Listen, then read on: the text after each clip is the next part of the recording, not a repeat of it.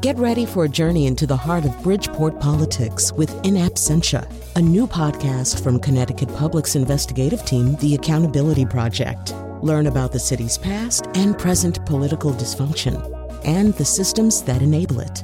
Tune in wherever you get your podcasts. Funding provided by Joe Zimmel and Valerie Friedman. For me, the New England Patriots story will be dominated, just in my own particular memory, by the attempt by Governor John Rowland to bring the franchise to Hartford. And that will be part of today's rambling conversation, rambling in a very structured and intelligent way, of course, about the New England Patriots, one of the most incredibly dominating franchises in the modern history of sports, and one that was kind of really rescued from near oblivion by Robert Kraft and his family. Of course, Robert Kraft and his family and Coach Belichick, these are all people who become very, very controversial in lots of different ways. It's the team everybody loves or the team that everybody loves to hate, probably more of the latter than the former. We'll talk more with Jeff Benedict after this news.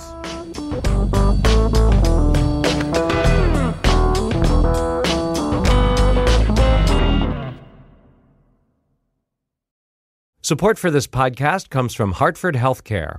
Elevating Health is funded by Hartford Healthcare. ECMO is a leading-edge, life-saving treatment for patients with cardiac or respiratory failure. Dr. Jason Gluck, director of the Mechanical Circulatory Support Program and Emergency Cardiac Care at Hartford Hospital, explains what it is. So ECMO stands for extracorporeal membrane oxygenation, outside the body oxygenation of blood. It's a life support technique that's used by highly sophisticated medical systems for patients with severe heart or lung failure. The technique involves removing blood from the body, oxygenating it, and then returning it back. ECMO procedures happen in the ICU, but not all hospitals are equipped with the necessary technology and staff.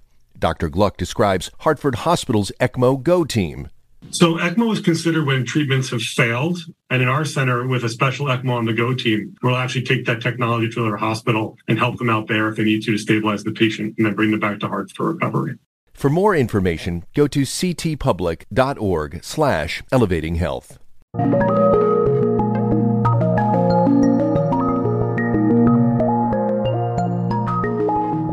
Hi, this is Colin. This is a show that we did last year before Tom Brady won a Super Bowl as a Tampa Bay quarterback.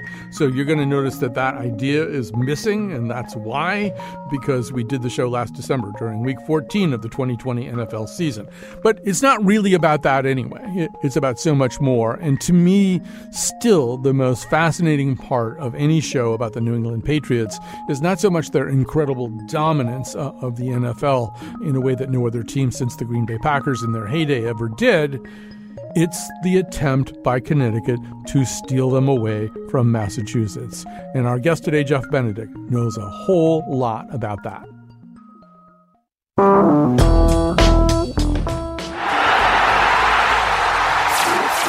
Adam Vinatieri. No time on the clock, and the Patriots have won Super Bowl 36. Unbelievable. From the 1-yard line, it's Rod Smart, the 20. Runs out of room, and the Panthers run out of time. The New England Patriots claim their second Super Bowl championship in 3 years. Rodney Harrison takes it in, and 9 seconds remain. And the New England Patriots are on their way to solidifying their team as an NFL dynasty. There's a lot of bright sunshine right now in Foxborough and all over New England. The New England Patriots are the NFL champions. He's in! Patriots win the Super Bowl! Brady has his 5th! What a comeback! And there it is! The dynasty continues! In the 60s, you think of Green Bay. In the 70s, the Steelers.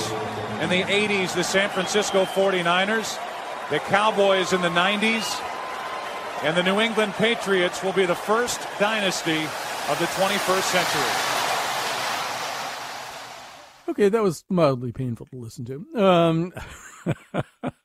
So I want to say 3 things here at the beginning of the show. I hope I remember what all 3 of them are. The first one is, so I know some of you are not sports fans.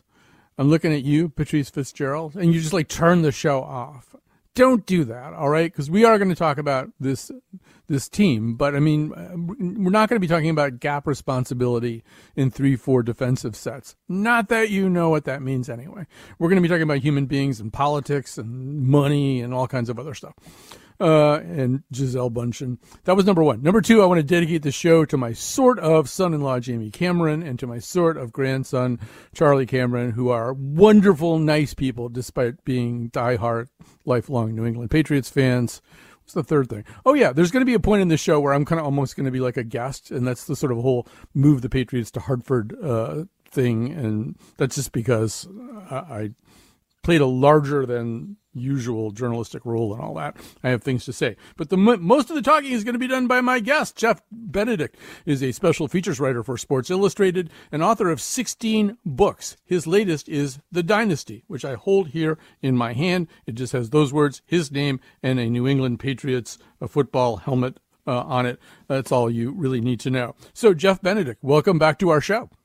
Hey, it's great to be back. Thanks for having me on.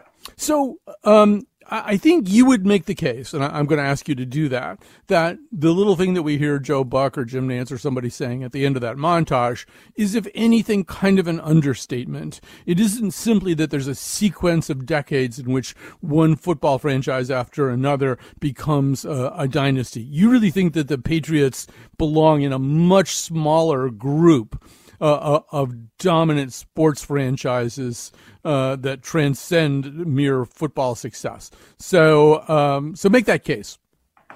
Yeah, Colin, that's actually a pretty easy case to make, because in the 100-year history of the National Football League, there's never been a team, an organization that's won 6 championships in a 20-year span with the same 3 principles in place: the owner, Robert Kraft, the head coach, Bill Belichick, and the quarterback, Tom Brady. There's really legitimately been, probably 4 dynasties before them. There were the Packers in the 60s who won a couple Super Bowls. There was the Steelers in the 70s who won 4, the 49ers in the 80s and early 90s, and then the Cowboys who won 3 in the early 90s. These guys have won 6. They've been to 9 in that 20-year span. And what's really separated them from everyone else in football is the length or longevity of the marriage between the quarterback and the coach. So I think the discussion that they belong in is not whether they're the best dynasty in the history of football. That's kind of an open and shut case. It's where do they sit with other dynasties like the Yankees of the DiMaggio and Mantle era, or the Celtics of the Bill Russell era. And I think that, or maybe the Bulls of the Michael Jordan era. And I think that this team sits with probably those 3 teams in the conversation about the greatest dynasties in American history. So this book is in many respects a profile of a kind of 3-cornered relationship. You've already kind of made reference to it in our conversation. On the one hand, there's Robert Kraft, the well-known owner of the New England Patriots. Then there's Bill Belichick, the longtime coach. And then the third corner, obviously, is Tom Brady. And in a way, it seems as though, reading the book, that you feel, and I think many people feel, that if you take any one of those corners away and replace it with almost anybody else, you don't have the phenomenon you just described, that there's something about the balance among these 3 men that creates a very special entity that it's even hard to put a name on. So maybe you could just say a little bit more about that. Just very quickly, Sure. Describe these 3 people to people who maybe don't know them all that well. Late in the process, so I spent 2 years inside the organization and had a lot of access to these guys in the organization. Near the end of the reporting process, I visited Robert Kraft in New York he has an apartment that overlooks Central Park. It's the first time that I had been there. I'd been with him a lot by now, but I'd never been to this apartment.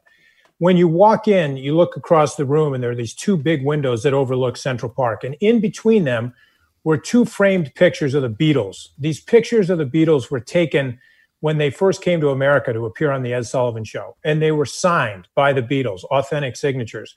When Robert Kraft came into the room, I asked him about the pictures, and he told me those pictures were taken in the building we were standing in. And he started to talk about how much he loved the Beatles when they were a band and how sad he was when they broke up so prematurely when they were on top of the world. And I started thinking about how he looked at Brady and Belichick all these years. He really did see them as the NFL's version of Lennon and McCartney. They were the two best in the world at what they did. He had both of them on his payroll. And he understood how hard it was going to be to keep a coach like Belichick and a quarterback like Brady married for very long. His whole tenure as an owner was about how to keep them on the same stage, these two bright stars that both burned so hot. And I think the fact that he kept them together for 20 years was really a function of two things. Number one, he formed a relationship with Tom that was more like a father-son relationship. He describes Tom as his fifth son. And Tom was really close with Brady's sons as well. They were like brothers to him. And secondly, he had a very different relationship with Bill Belichick. Belichick is more distant, but it's a professional relationship that involved a great deal of trust. He really viewed Belichick like his business partner in this venture of running a football team. And those two relationships keep the quarterback and coach together. And the reason that's so critical is because Brady and Belichick off the field are a lot like Lennon and McCartney were at the end, where they would go into the studio at Abbey Road and make incredible music.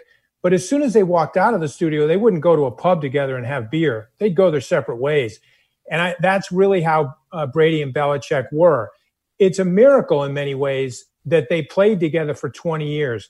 That's the secret, was they had two weapons on their side of the field that were the best in the game. I think if they were separated, sure, Brady would have won some Super Bowls and Belichick would have won some as well, but they wouldn't have won 6 and been to 9. And I think the genius of the owner was he figured that out really early. Let me since you're mentioning Belichick a little bit. First of all, the most fascinating portrait in the book, I think, is of Robert Kraft, who I think comes across as a very different person than I had imagined him to be.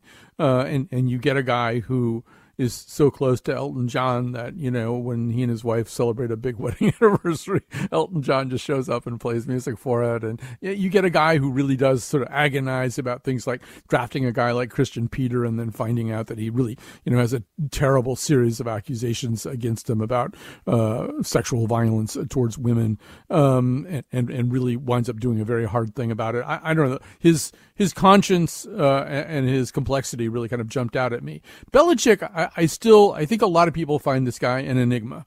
And he's, for people who don't know, this is a guy who really kind of dresses like a homeless person. He wears a hoodie that often has the arms kind of cut off at the shoulders. He wears a perpetual scowl on his face when you see him at the beginning of the game. A reasonable conclusion would be that right before exiting the locker room, he ate a live kitten, just to sort of get himself in the mood he needs to be in to win a game. So to what degree did you manage to see past all of that and see, do you have like a better sense than the average person of who Bill Belichick really is? Or is he just really that guy? I think, one of the most important jobs, one of the most important aspects of my job is to observe and listen a lot more than talk. And so early on in this project, I would say for the first season, which would have been the 2018 season for me, I watched these three men an awful lot, and I watched them up close. I was in the locker room when the team would come off the field. I wasn't there to ask questions or conduct interviews. I was there to observe, to keep my mouth shut and see things. And I watched all three of them and the way they interact with each other, the way they interact with the rest of the team. You can learn a lot just by watching. And I think that Belichick, he is unique. He is very different. He has this ability, which, by the way, Robert Kraft doesn't possess this ability, which is to emotionally divorce himself from the very difficult part of the business, which is cutting players, saying goodbye, letting go of guys, often when they're at the peak of their career, when they're at star level or star status, he lets them go. And these are guys that have become very attached to the fan base in New England, who are part of the fabric of the community. And he cuts them without a second thought. That's something that the owner isn't capable of doing, but he knows Belichick is, and he appreciates the need for someone with that capacity as his head coach. And I think that's part of the complexity of their relationship. They are extremely different men, but there are moments like when Bill Belichick's father dies, which is a really interesting moment in this story, I think. Belichick finds out about his dad passing in the middle of the night. To Belichick's credit, he'd been on the phone with his dad hours earlier. They talked all the time. When he found out his dad had passed, he notified Robert. And the next day, the Patriots had a game. Belichick showed up and coached. Kraft figured he wouldn't coach, that he would get home and be with his mother and get ready for the funeral. But Bill's point was, my father would want me to do this. This is where I should be. And the only player who knew in advance of that game that Bill had lost his father was Tom. And that's because Robert felt it was important to tell Tom. So Tom plays that game knowing that Bill has lost his father. None of the other players know that. And then as soon as the game is over in the locker room, Bill discloses to the team that his dad passed away the night before. It's the first time that the 53 players on the Patriots roster had ever seen Bill vulnerable. And it's an interesting moment. I interviewed numerous players about that moment, and they said they were spellbound, they were stunned, and they really didn't know how to respond because they'd never seen him that way. And then there's a very touching moment after Bill tells that to the team. Robert steps forward and gives him the game ball in honor of his dad, and they hug each other. And the reason that's a big deal is because Robert hugs a lot of people a lot, and he and Tom have that kind of relationship. But Bill is not that kind of guy. He's not a touchy-feely, emotionally expressive man. But in that moment, he was. And I think so there are these moments in the story where you see insights into who these three men are, and you also see how different they are. But in some really personal, emotional ways, they have a tightness between them that I just think is really unique in sports. So before we get to the end of this first segment, we have to talk about the chapter that I immediately turned to because I'm a human being and I can't help myself, and then it gave me PTSD to read it. It's a chapter called Dear John. It is about a story that begins more or less in the spring of 1998. Robert Kraft is unhappy with the facilities in Massachusetts. The Massachusetts legislature is showing no signs of giving him what he wants, which is a very large public to private transfer of money to build a stadium, which we have become very accustomed to these days. And then he gets this very peculiar offer from the state of Connecticut. And I'll let you pick up the story, Jeff. Explain what happens. I think the thing to start with is Robert Kraft didn't want to take his team anywhere out of Massachusetts.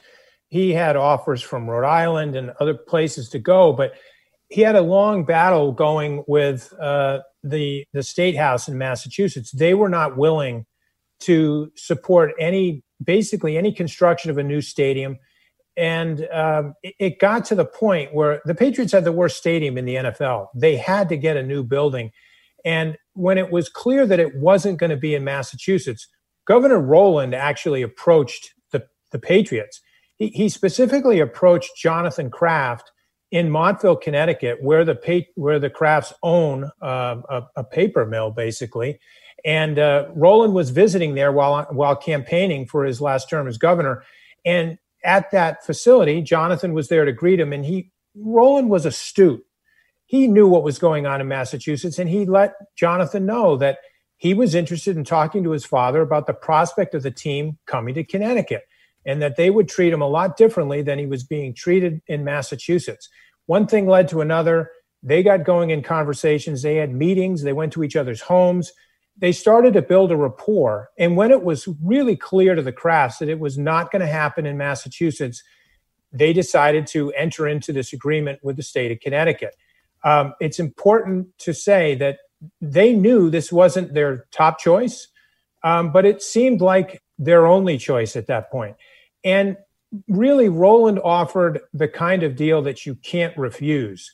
The state was paying for everything. And with the guarantees that were built into this offer, it would have made Mr. Kraft the wealthiest owner in the NFL, and it would have happened fast. There was a ton of guaranteed money. In fact, too much. Oh yeah, let me just jump in here, Jeff. It was an obscene deal. And Roland's entire philosophy at the time was, how can I get this franchise to do something it doesn't want to do? I will offer them the sun, the moon, and the stars on behalf of my taxpayers, who will eventually be having to pay for this. And the degree to which this was unprecedented in the history of the NFL, unprecedented in the history of professional sports in terms of one state's just insane largesse to another team, really, really bothered me at the time. I remember kind of fly-specking the deal when we first got a chance to look at it. I mean, beyond this, all this incredible stuff where basically Connecticut would pay for almost everything and the Patriots would pay almost nothing. It was even the case that, like, let's say Bruce Springsteen or Elton John, for that matter, did a concert on the grounds of this stadium, which the taxpayers of Connecticut had built sometime when the Patriots weren't using it. The concession profits from, like, popcorn would go to Robert Kraft. Connecticut wouldn't even keep money from times when the stadium wasn't even being used for Patriots activity. It was just unbelievable at the time. And what was amazing, Jeff, and then I'll let you start talking again, was that basically in Connecticut, the vast majority of people just thought it was wonderful. The Hartford Courant, in the most toxic forfeiture of its obligation to report on things, put out an extra, like it was VE Day or something, that said touchdown across the front. So much for the idea that we're really going to look critically at this deal and see whether it really is sufficiently advantageous to the state of Connecticut. No, they just called it a touchdown because it existed. Can you tell I'm bitter? Yes.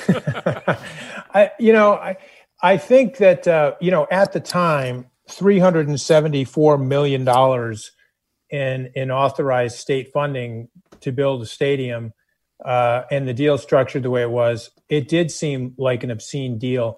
And it's not really, there's not much point in sort of relitigating that now. However, I would say that it's interesting. If you came to today and looked back, that number looks a lot smaller. Mm-hmm. than it did then. And I think if you look at what the Patriots have done since that deal fell apart, just look at what's happened in the last 20 years. Think about all the winning. Think about all the Super Bowls, all the playoff games that have been played in Foxborough, nationally televised, how they became basically the most important sports franchise to the network of CBS. Think about the Patriots Place shopping plaza that has gone up in a place like Foxborough, where there's no other reason to go to Foxborough. And it's not on a highway. It's not near a city. And they have movie theaters and stores that range from, Bass to Trader Joe's to, it is a massive operation that's now in Foxborough, making tons of money. You do have to at least ask the question with an open mind, how different would Hartford be today if that deal had gone through with the state paying that money to build the stadium and bring in what became the greatest sports team of the 21st century to Hartford with all those championships and all of the other business that could have gone up around it? It's at least worth the debate of whether that was such a bad deal or not. Because here's the thing, at the time, nobody knew that the Patriots were going to go on this winning streak. We have to remember in the late 90s, they had never won anything. And so in hindsight, that deal doesn't look so bad for Connecticut. It actually looks like it could have turned out to be a really good deal. We really won't ever know that. But look, when Robert Kraft paid what seemed like an obscene amount of money to buy the Patriots a few years earlier, the most expensive price tag in the history of the NFL for the worst team in the league at the time. That deal looks like a steal today. So we're not going to relitigate it because we don't have time, but also because there would be no point. But so there, when it was all over, and by the way, there's a terrific scene in Jeff's book, which I had never heard before, which involves John Rowland when he realizes the Krafts are maybe about to walk away from this deal, offering to bend over a chair and have various things inserted in his person, which might have been kind of a predictive moment given the way his life went later. But I won't say anything more about it. But so, when it was all over, Jeff, there were these kind of multiple theories around. One of them was that Hartford had always just been bait, basically, that had been misdirection, that there had been no intention to come here. Kraft was simply trying to leverage more public support in Massachusetts. There was another theory that, as Robert and Myra Kraft went around to galas and dinner parties and stuff like that up in Boston, there was like this "what are you doing to us" thing that was beginning to weigh on him. I have always subscribed to the theory, and I had a pretty good view of this at the time, and it's pretty much there in your book the same way, that at a certain point, Robert Kraft, who is a very smart man, concluded he could not always trust the things that John Rowland told him. If John Rowland said something had been taken care of, that didn't really mean that thing had been taken care of. It didn't mean the EPA was satisfied about something. It didn't mean that CTG was willing to move its steam plant or whatever it was being talked about, that he suddenly realized that some of the stuff this governor had been saying to him was BS, and that was really enough to make him back away from this table groaning with goodies. But give us your interpretation of why there wasn't the Hartford New England Patriots. I think that I certainly understand why at the time most people, particularly in Connecticut, I was in Connecticut at the time. I'm in Connecticut now. I know how people in our state felt about it. It looked like, from the outside looking in, that this state was used as bait, as leverage, and that just wasn't the case. It's true that he didn't really want to come here, but he knew he had to come here. And you don't go to the extent of notifying your season ticket holders that their tickets will be honored in Hartford unless you're going to Hartford. I mean, they were coming. And Jay Malsinski, who had longtime been Governor Rowland's right-hand man and his lobbying firm worked for the governor, he got permission to work for the Krafts in this particular case. And, I spent time with Jay for the book. I interviewed him. I interviewed Governor Rowland's lawyer. They were really coming. I think the turning point was there were two things. The relationship between Rowland and Kraft started to sour when Kraft started raising difficult questions about issues involving the property where the stadium was going to be constructed. They were legitimate questions. The steam mill was still there, and the state was at a standstill. There was no telling when they were going to get the owners to come to terms and get the steam mill out of there. That was when Rowland had the press conference and threatened to tear it down himself. I mean, there was stuff like that. And when Kraft was asking for extensions on timelines, Rowland started to become less the friend that he was in the beginning and more petulant, more angry, more like a bully, and less like a business partner. And I think that was a telling moment for Kraft, who builds long-term relationships of trust. I think the other thing was the state of Massachusetts finally realized they were really losing the Patriots, and that some of the people in government, the governor in particular, and the head of the Senate realized that they couldn't let the House of Representatives in the state dictate whether they lost the team or not. So they went backdoor and reached out to the commissioner's office in New York. And the commissioner wanted all along to keep the Patriots in Massachusetts. He didn't want them in Connecticut because Connecticut was the market territory of the Giants and the Jets. And it would cause big problems in the league if the Patriots moved into it. And so they had a mutual interest in New York and in Massachusetts to partner and figure out a way to not to keep the Patriots in New England, but to bring them back from Hartford, because they really were legally in Connecticut at that point. All right, we're going to have to stop there. You want to know more about it, and that's just one chapter in this sprawling book. Everything you want to know about is in this book. I mean, if you want to know things about the New England Patriots, the book is The Dynasty. We're going to talk more to Jeff Benedict when we come back.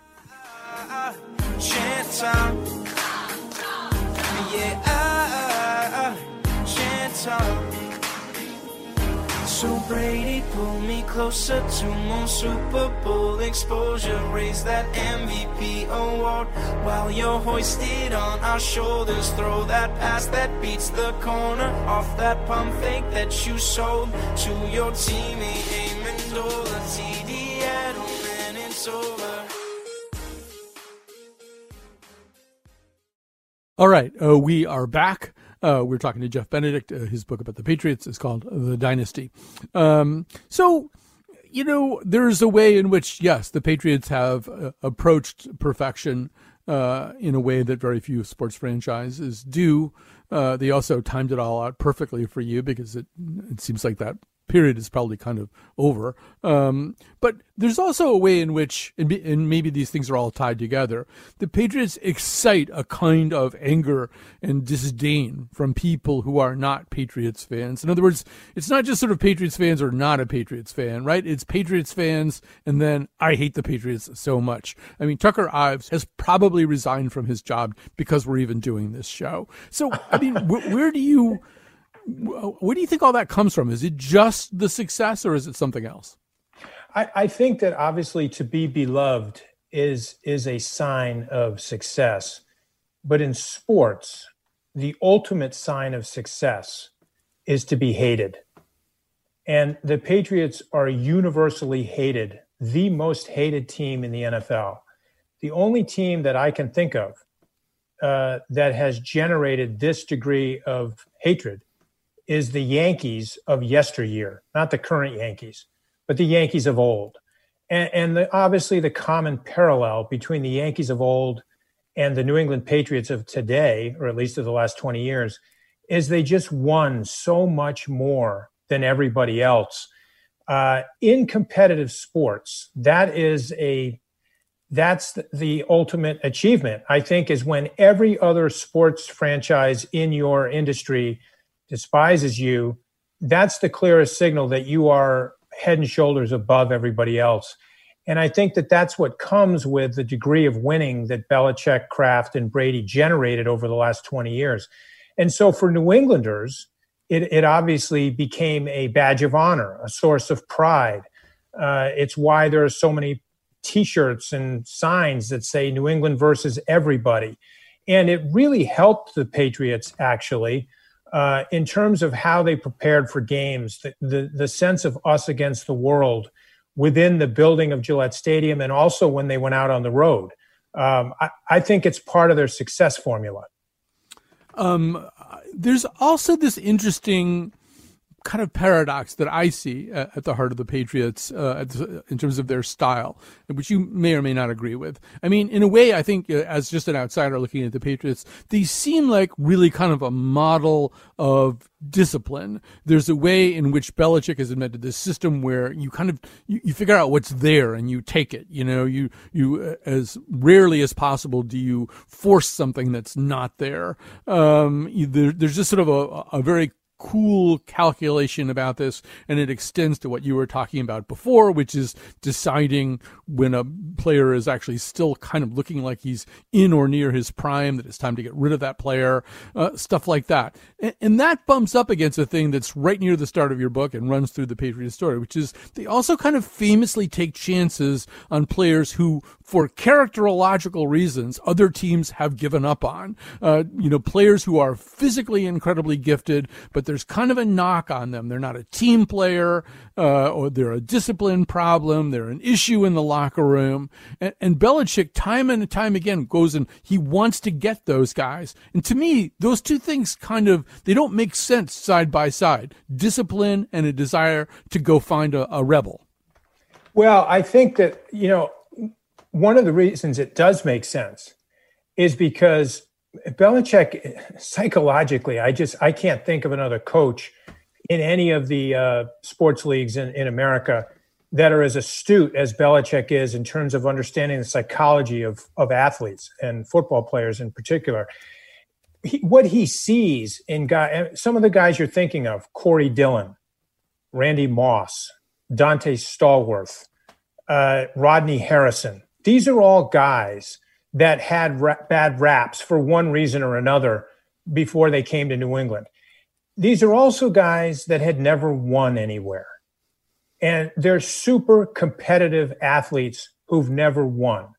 And so what Belichick sees is the chance to get a superior athlete, a Hall of Fame caliber player, who he can bring in, and he's confident that he can mold him to buy into their system, to do it their way. And he knows that these guys are so hungry for the one thing they don't have. They got all the talent in the world, but they have no hardware to show for it. And they're coming to the one place where they think they can actually get the hardware. And the reason they think that is because New England has hardware. They have more of it than anybody else. And so you have this built-in system there that it's magnetic for guys like that. And most of them, not all of them, but most of them, when they come, they succumb to the program. There's a great moment, and I actually loved writing about this, where Randy Moss and I know Dante the story you're about to Stallworth. tell. Yeah, I know the story you're going to tell. Tell it, yeah. Yeah, so they come to New England, and there's all kinds of questions about their character and their background and all this stuff. And in their first team meeting, Belichick stands up and berates Tom Brady. I mean, Brady is the superstar, not just of the team, but of the league. He is the man. And here's Belichick just ripping him down in the first team meeting. And Moss and Stallworth look at each other because they're sitting side by side, and they're like, holy, you know what? They're flabbergasted by what's happening. And they're also flabbergasted with the way Brady responds by not responding. In other words, it's as if Brady doesn't mind. Obviously, he does mind. He's a human being, but he tolerates it and he puts up with it. And as a result of it, guys like Moss and Stallworth think to themselves, hey, if Tom is taking it, we have to do that too. They get in line behind him. They line up and they go through the same gauntlet that he does. That's like a secret sauce that no other team has, where you have your superstar. Can you imagine Peyton Manning or Aaron Rodgers or any of these guys tolerating that year in and year out? The answer is no. But that was part of who Tom was. He was willing to do it for the sake of the team. And it got superstars who came there to do it as well. Right. So I have to ask you about this, even though she's not a Titanic figure in your book, but Kat Pastor and I agreed. One of the people who didn't necessarily want to take it or think Tom Brady should have to take it is Gisele Bündchen, his supermodel wife. She's a really unusual athlete's wife. I mean, obviously she came into the marriage with her own portfolio. She was already really, really very, very famous. But, you know, whether it's kind of like chewing out the rest of the team in 2012 or saying that Bill Belichick has no right to talk to her husband like this, I mean, she emerges in your book as kind of, you know, a kind of unusually forceful sports wife who isn't afraid to say stuff that her husband would never say. I actually loved writing about Gisele. Look, as you know, Colin, there's a number of women in this book who are strong figures, starting with Myra Kraft in the very early parts of this book. Drew Bledsoe's wife, Maura. This goes on and on. There's a lot of women in this narrative. And I think Gisele, you said she's not a Titanic figure. I would actually say she is a Titanic figure. She has a major role in this dynasty, and it's an underappreciated, underestimated, misunderstood role by most New England Patriots fans. She has a lot to do with why Tom stays in New England for as long as he does. And I know that sounds counterintuitive, but their relationship is built that way. And that was really important for the longevity of his tenure there. I think that what makes her so interesting is when she marries Tom Brady, she is a bigger star than he is on the world stage. She is wealthier than he is. She has more power and influence than he does. And this is what makes their coupling so amazing and interesting from a writing standpoint. And it also is what sort of complicates things for the Patriots and for Belichick. But look, the fact that she is outspoken to a certain degree and she's not afraid to state her mind, and her point of view. I think that's, that says a lot actually about the quality of their relationship. And it also tells you a lot about Tom and the kind of man he is, the kind of husband he is, the kind of father he is. I mean, it's all part of that mix. And, she's there and she's real. I mean, that's the thing. She is a presence in the dynasty. She plays an important role. And I can just say from my standpoint, I was glad to have someone like her, enter the story when she did. All right. So there's sort of another aspect of the Patriots legacy that's impossible not to write about and not to talk about once you've read Jeff's book. Some of it can be summed up in this clip from Saturday Night Live. Dougie, did Tom Brady at any point instruct you to take air out of those footballs? This man is a saint. Oh, Dougie. What, you think you can do what he does? He has won 3 Super Bowls, 6 if you include the losses. This man is a legend, a hero, and one day he is going to be the father of my child. I'm sorry, what? Dougie, we just want the truth. You can't handle the truth. Son, we live in a world that has balls, and those balls have to be inflated by men with pumps. Who's gonna do it? You? You, reporter Weinberg? You don't want the truth, because deep down in places you don't talk about at Super Bowl parties, you want me on that ball. You need me on that ball. Did you deflate the ball? I did the job I was told to do. Did you deflate the ball? You damn right I did. So that's the 2015 Saturday Night Live take on Deflategate. But, Jeff, in writing about this, you go through a number of the controversies, starting, in fact, with an argument about taping defensive hand signals. A feud ignites between two products of that amazing college football factory known as Wesleyan University, Bill Belichick and Eric Mangini from the Jets. And, by the way, Mangini is a Hartford guy, too, grew up not too far from here. So, explain what happens there. I'm just laughing. I'm glad you included that clip from SNL because, as you know, I include that clip in the book because it's just so great. But look, this all starts because Mangini, who coached under Belichick in the first game of the 2007 season, he accused the Patriots in the middle of the game of cheating, of basically filming the hand signals from the Jets sideline during the game.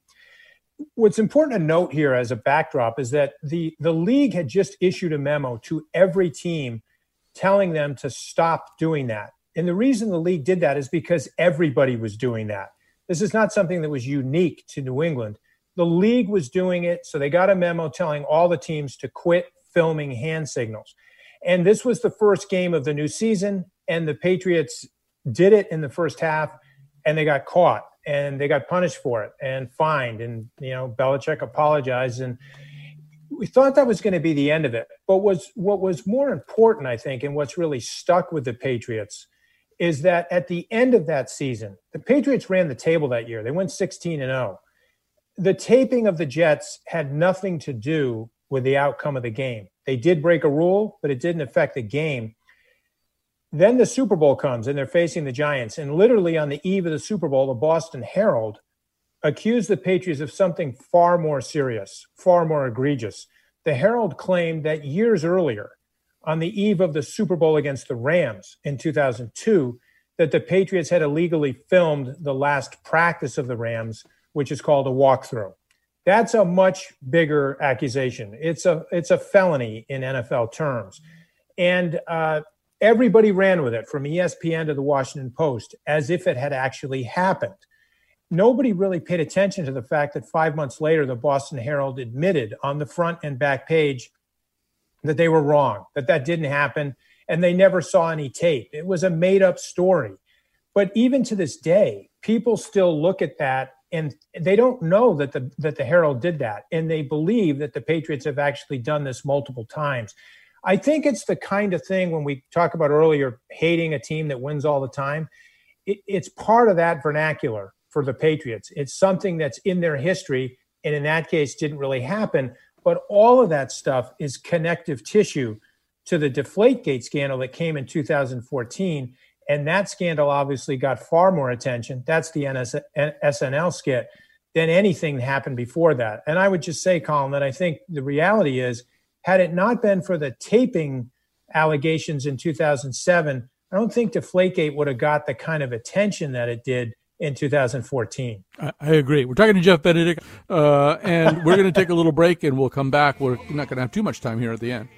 So good. Thank you, Gostkowski, for missing that kick outside the gooch. FYT Brady. FYT. It's really quite sad how much I enjoy watching Tom Brady become deflated and annoyed. FYT Brady.